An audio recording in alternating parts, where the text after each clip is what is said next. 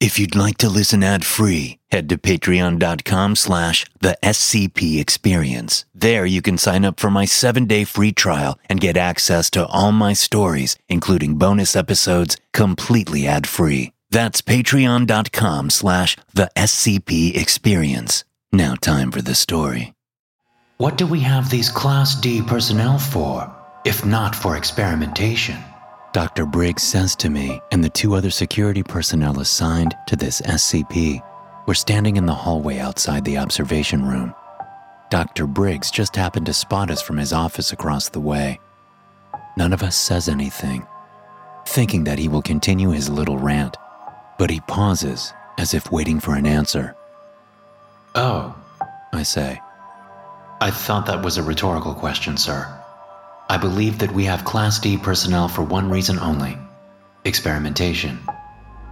That's right, he says, looking up at me. He's a small, plump man that reminds me of a pug. Maybe he has one at home. He seems like the type to own one of those ugly little dogs.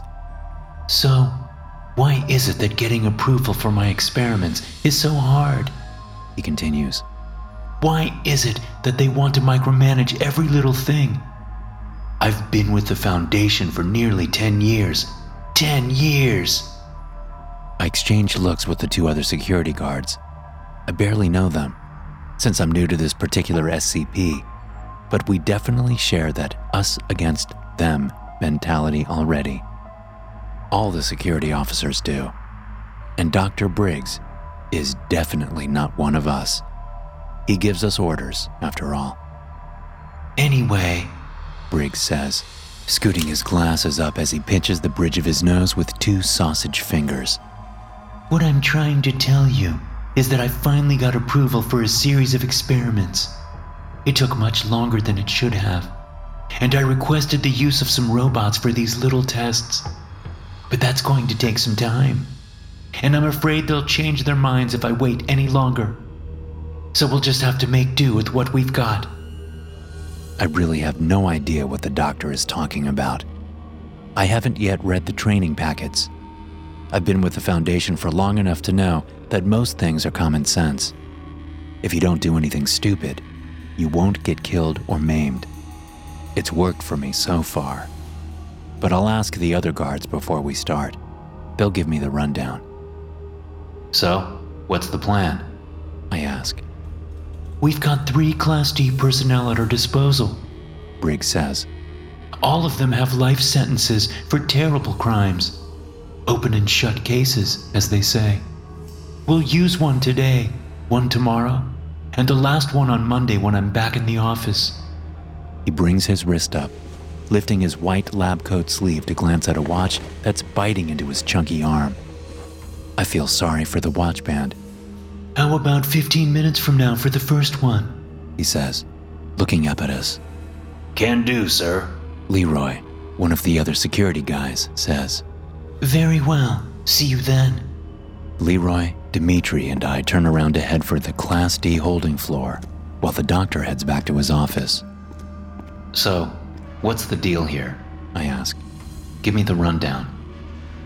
Did you not read your paperwork yet? Dimitri says. You're supposed to do that before you even show up. I skimmed it, I say, but I find it's better to get the lowdown from people who've actually been working with the SCP.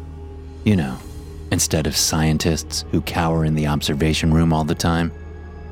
These scientists know their shit, Leroy says. Most of them anyway. But you know your shit too, right? I ask. Yeah, of course, Leroy says. This one's easy. As long as you're not a criminal. You're not a criminal, are you, Maxwell? Not unless these guns are illegal, I say, lifting and flexing my arms. Neither man laughs or even smiles. Tough crowd. Seriously, man, Dimitri says. Even shoplifting a pack of gum is not good. So if you've done anything that could be considered illegal in the past 6 months, you need to tell Supervisor Gray immediately. Relax, I say. I'm a law-abiding citizen. You both know how extensive Foundation background checks are. I just had a new one before coming to this job. Good, Leroy says. Then you can do this first one while Dimitri and I get the cleaning supplies ready. Cleaning supplies? I say. Leroy and Dimitri smile. You really should have read your paperwork. You're in for a surprise. Great, I say without much enthusiasm. I love surprises. You know the process of getting the D personnel out? Dimitri asks. Of course I do. I was working here while you were still in elementary school. All right, he says. We'll see you back there. The two of them turn around and head back. I take an elevator to the D personnel holding cells and talk to the admin guy there. I wait outside while a couple of their guards go and fetch the unlucky guy that will be part of the first experiment. I've never liked dealing with D-class personnel, and the look of the guy they bring out doesn't inspire confidence. He's got a wild look in his eyes, like a cow that knows it's being funneled to the slaughter. He's also a fairly big guy, which makes me wish Leroy or Dimitri stuck with me. But it's not like I'm going to call them for help. Hell no. I sign the paperwork the admin guy slides across to me, filling out my employee number, the SCP number, and putting Dr. Briggs's name in the appropriate spot. Then I step over to D18845. You good? One of the escorts says to me. I'm fine, I say. He smiles as if to say that this one's a handful. Great. I grab the guy just above his left elbow, and we head out of the room. 18845's wrists are handcuffed in front of him, and his feet are shackled, forcing him to take little steps. But as soon as we step out of the D-class area, he starts to talk to me, taking even smaller steps than his chains will allow. What's gonna happen to me, man? I didn't do nothing. I'm innocent. I swear to God, I'm innocent. They lied to me when they came to me with this offer. They said I'd be able to move freely and watch TV and stuff. But I've just been locked in a cell since I got here. You gotta believe me, man. I don't say anything to him, but he keeps talking, rapid fire. His whining voice sets my teeth on edge, and I can already feel a headache forming behind my eyes. He's silent for a moment as we step into the elevator, but then he starts up again.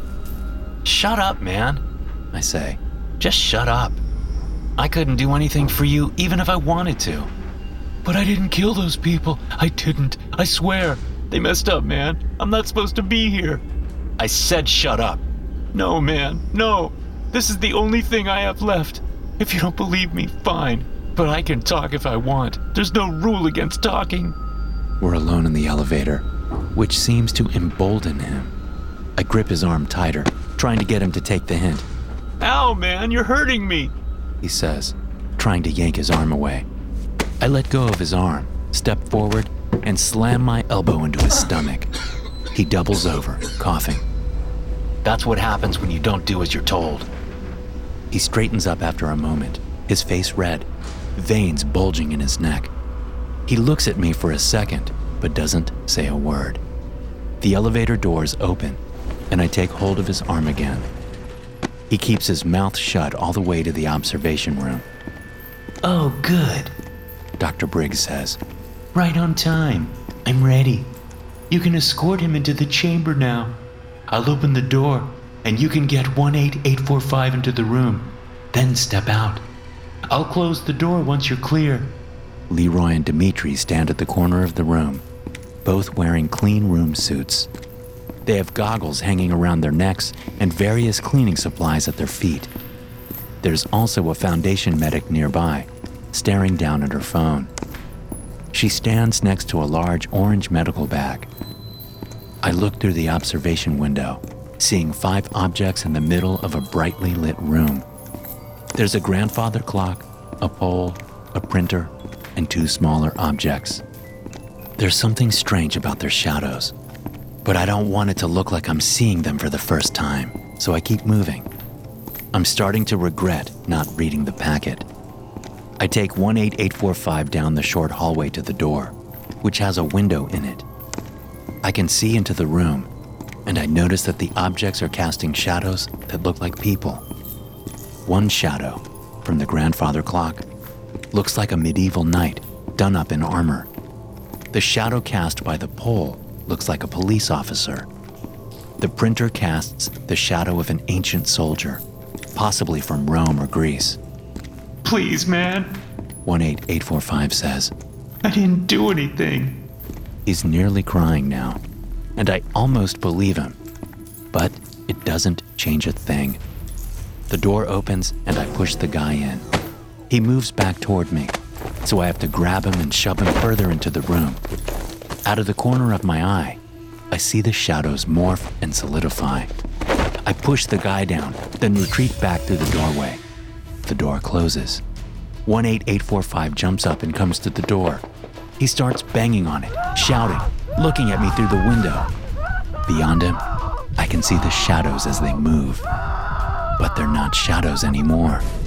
They're dark figures that take up three-dimensional space.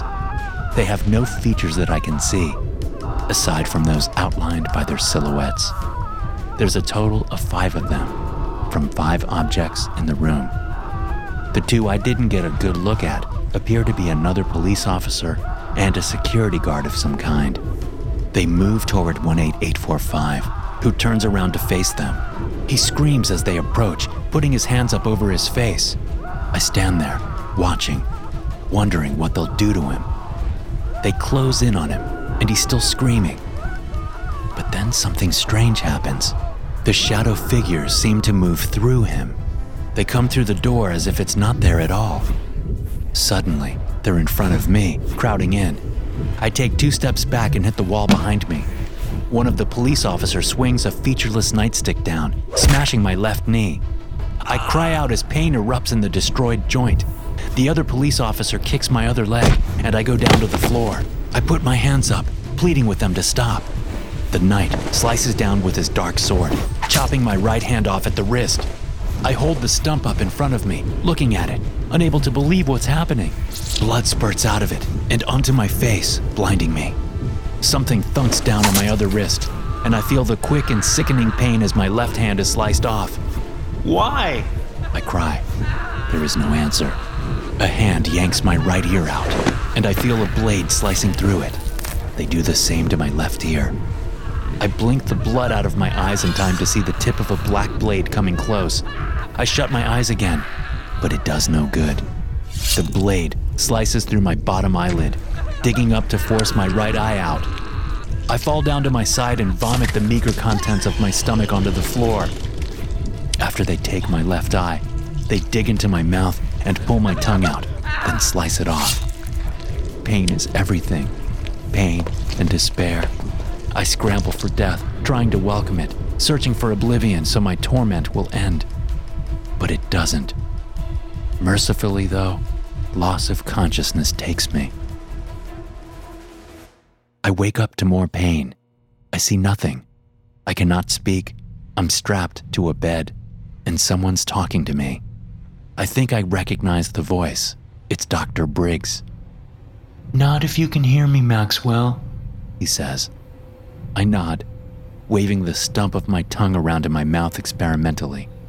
I open my lips to speak, but the only thing that comes out is an sound. No, Briggs says. Best not to speak. Just listen. I'm sure you're wondering what happened. There's been an investigation.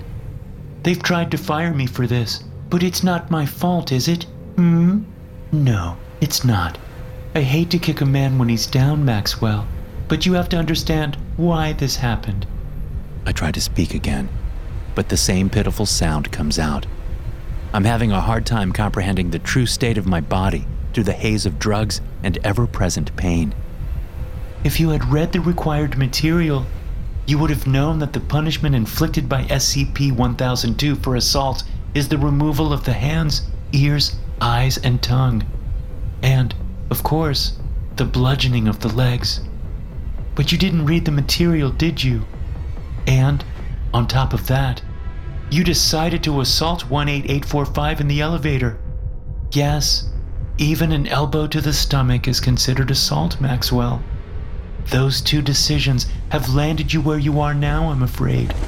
I lean my head back down on the pillow, my mind racing. This isn't happening. It can't be. I'm good at what I do. I'm not a bad person. I'm not. Oh, and you'll be interested to know that 18845 was left unharmed, Dr. Briggs says. It seems that he was innocent after all.